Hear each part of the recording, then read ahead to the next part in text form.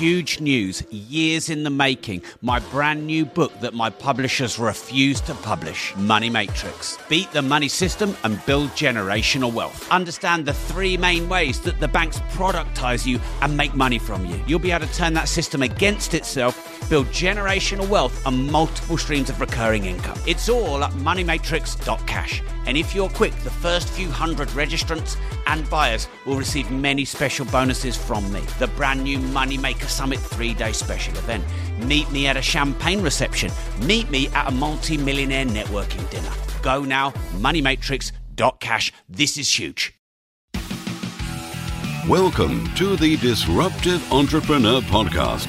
For anyone who wants to make money and make a difference, grow and leverage your enterprise better, get more done in less time, outsource everything and create your ideal lifestyle. And now, your host, 8 times best-selling author and double world record holder, Rob Moore. Welcome to the Disruptive Entrepreneur Podcast. This is Rob Moore here with part 2 of Raising Positive Kids. I got a surprisingly great reaction to that podcast, actually, because, you know, this is called the Disruptive Entrepreneur and not everyone has kids, and I wasn't so sure if it was the right niche. So thanks for your feedback. Part 2 then. In part 1, I started number 10, which was that your kids aren't meant to be happy. Now, this is contentious and controversial, but I'm going to go there anyway because I have quite strong opinions on this. Because one of the things that people seem to say anywhere and everywhere is, hey, look, you just got to be happy. Just make sure you do what you can to be happy. Make sure your kids are happy. And overall, you want happy kids. You want confident kids. You want kids with good self-worth. You want kids that are nice to people. I'm certainly not saying that. But it is absolutely impossible to have kids that are happy all the time. And if you try and put them in positions and situations where you have this naive fantasy that they're going to be happy all the time, they'll never experience any challenge. And if they don't experience any challenge, they'll never become independent. So they need to experience challenge to grow. This is really hard for a parent. So I'm not saying this is easy because, you know, you see your child going through some challenge and, you can feel really emotional about that. That can hurt you. Also, you want to go in and save them and help them. Maybe they're getting bullied at school a bit and, you want to go in and kick off instead of letting them figure it out themselves. Or just little things like, sometimes, for example, my son's just started putting his own seatbelt on in the car. And he'll try and put it in and he'll, push really hard and he won't really look what he's doing. And he'll get quite frustrated with himself and he'll get upset. And I just want to think, I've got to get where I want to be. I just want to help put the seatbelt in. But if I keep helping him put the seatbelt in, he just stands there like, Daddy, put the seatbelt on. And, it's like, peel me grapes, Daddy. So, you want them to be overall happy and positive, but you need to enable them to have their own challenges, solve their own problems, and grow through some difficulty. Now, the converse is, if you put them in too difficult, too hard, too entrepreneurial situations, you can break their confidence, give them this really bad memory of things that happen, and that can diminish their self-worth. So this is like an ever-moving slide bar or graphic equalizer where, they're all going up and down. And I'm certainly not perfect at it, and I'm always learning. But try and balance between putting them in situations where they're confident, doing things that they want to do, playing their way, making them happy, and then them making other people happy and them doing things for other people and them learning and serving and doing things that they're instructed and putting them in difficult challenges. And then what you do is when they overcome those challenges, you really reward them. And the important thing that you reward, which is on 11, so we're on number 11 of the 17. This is a two-parter, remember. If you haven't listened to part 2, you've jumped in, so go back to part 1. So 11 is reward effort and not perfection or smart. So in the early years of raising my first son, Bobby, I wanted to make sure, and I still do, that he's got good, strong self-worth and he's got good, strong confidence. I wanted to be nice, be humble, be balanced, but I think it's so important that your kids are confident. And so anything that he did was good. I'd say, that's great, Bobby, you're really smart, and having done a lot of research, it seems that the modern thinking is that if you anchor and reward your children for being smart, that can create some entitlement, i.e. all they have to do is think or turn up and, everything will be great. And you want them to believe that they're smart, but you want them to believe that they've created their own smarts through hard work, through effort, through overcoming challenges, etc. Now, here's the thing, they can't control sort of outcomes through smarts. They either know it or they don't.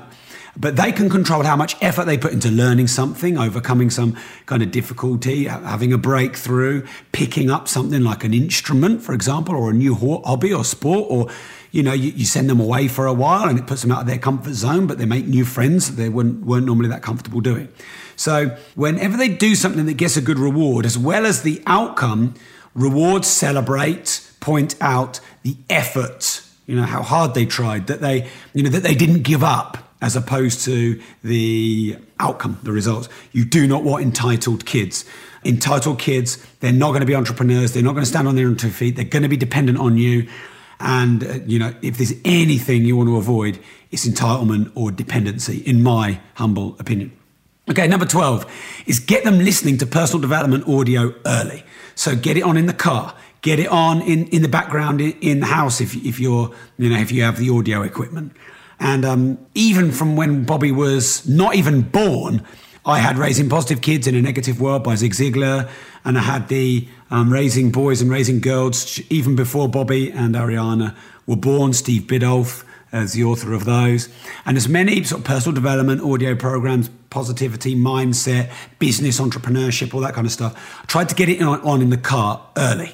And it's kind of strange because when you do things at first with your children that you impose, sometimes they accept them, but often you can get resistance. And I used to play Tony Robbins in the car quite a lot, the Get the Edge in Personal Power, because they changed my mindset back, nearly 11 years ago now. And I wanted to share that same gift with my son, and I wanted to raise him to... It's not just about being positive and fluffy, by the way. Positivity, it's a bit one-sided. It's about being able to overcome challenges. It's about being able to see balance. It's about being able to look at the upside of the downsides and the challenges and what you can learn and how you can grow and what you can contribute and how you can self-coach and self-manage. So it's a lot about that, not just fluffy positivity. And I remember one time I've been playing Tony Robbins over and over and over, and Bobby was resisting a bit, and then we started playing some songs and he enjoyed that. And then we got in the car one day and he said, Daddy, I want Tony on. And he'd only just learned to speak. He's like, I want Tony on. And I just thought, that proves that sometimes you're doing things with your children that you're imposing upon them.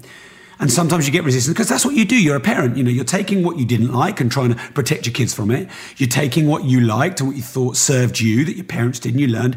And you're trying to express those values through your children to raise them with those values. And, that is to a certain degree imposition or brainwashing or whatever. And you're doing the best with what you've got. And sometimes you get resistance and sometimes you think that they're just rebelling it and rejecting it, but they're not. So as long as it's good and as long as you've got a plan and an outcome and a vision for it, stick at it because it's the most beautiful experience. For example, when I'm teaching my son stuff at golf that I think he ignores me and doesn't really do and doesn't really listen.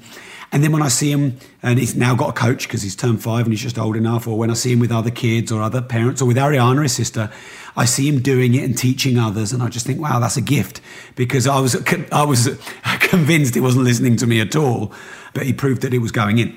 Okay, so that's number 12. Number 13 is I've almost just covered it, but let's detail it some more, is that they are getting the things that you're doing for them, even though you feel that they're not. So you feel like you're nagging them. Sometimes I hate listening to myself. I feel like I'm the worst nag ever because I'm trying to raise Bobby to be nice to people, to say thank you, all the basic important things. Be grateful for everything that he's got.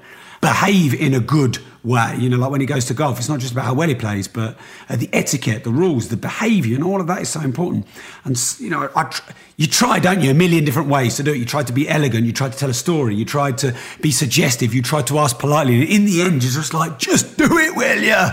And sometimes you can think, oh man, I feel like a nag, but they're getting it. And if it's something that I've just twice interrupted myself there, but this is important. The key to knowing what's right is having a plan of how you want to raise your kids. So being clear on the values you want to raise them by. And let's rewind back on that. We may have talked about that in the first part a bit.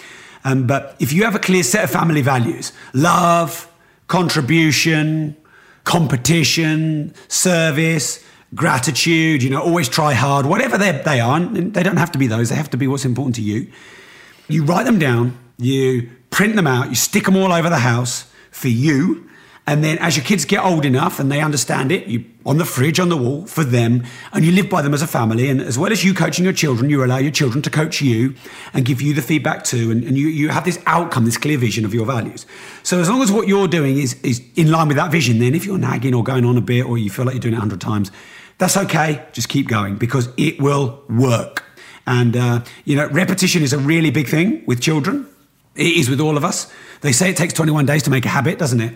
Or they say that it takes between 9 and 11 times to be convinced of something. I think that's actually not true at all because you're a parent, if you're listening to this and you're a parent, and we know it takes like 28,000 times of asking or 28,000 times to convince. But don't give up, keep going because you're getting there. All right, so number 14 is obviously it's so important to love your kids.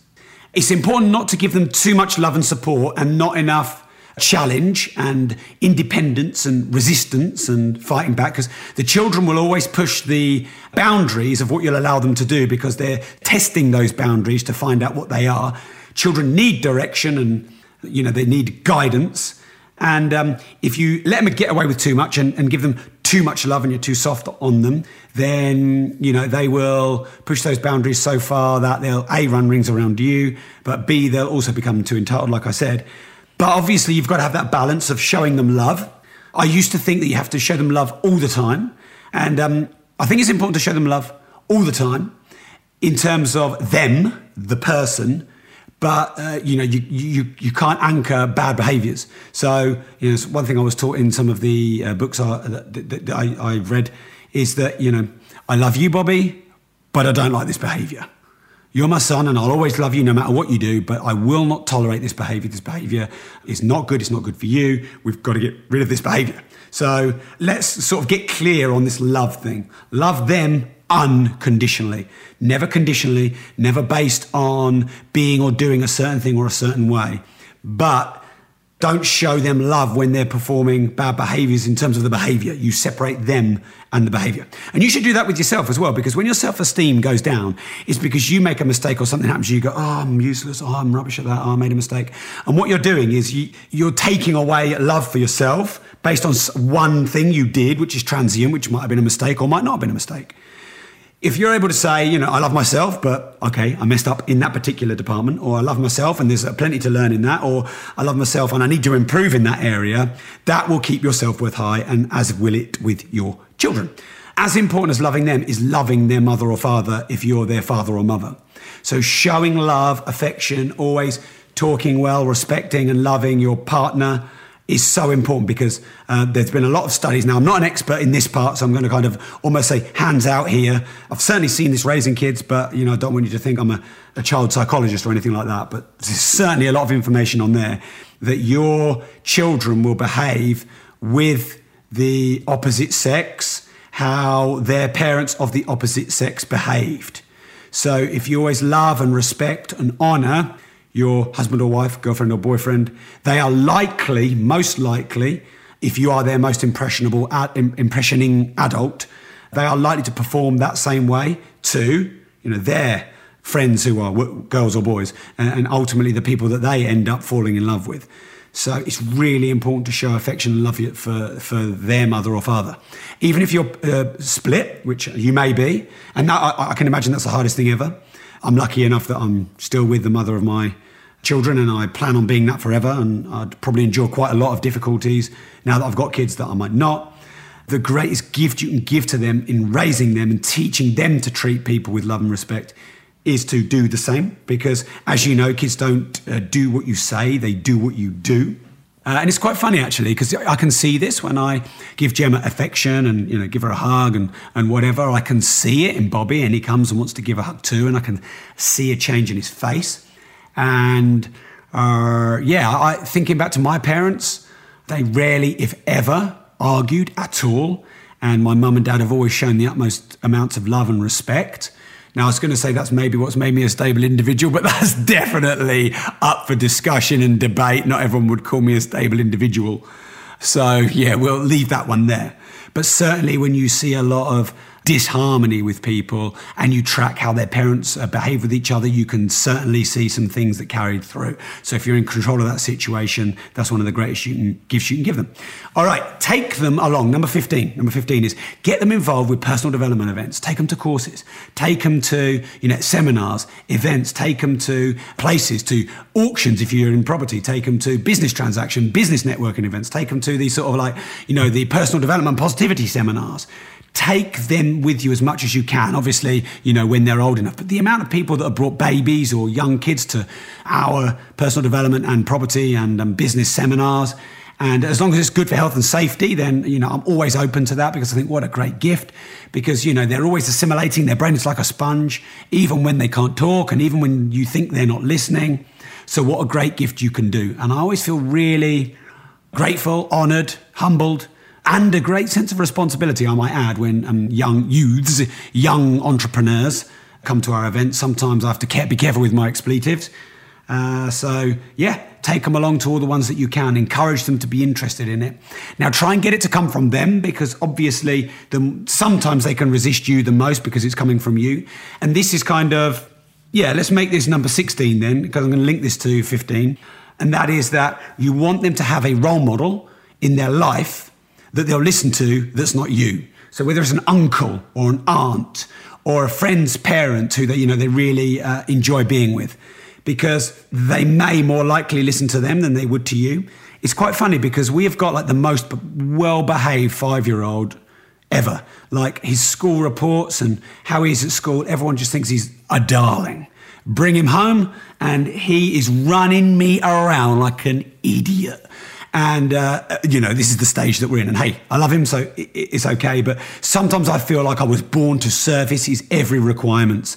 I feel like I should be peeling his grapes and fanning him. And I just feel like his little biatch. And it's funny sometimes how, the people that they love the most, they can often mess around the most.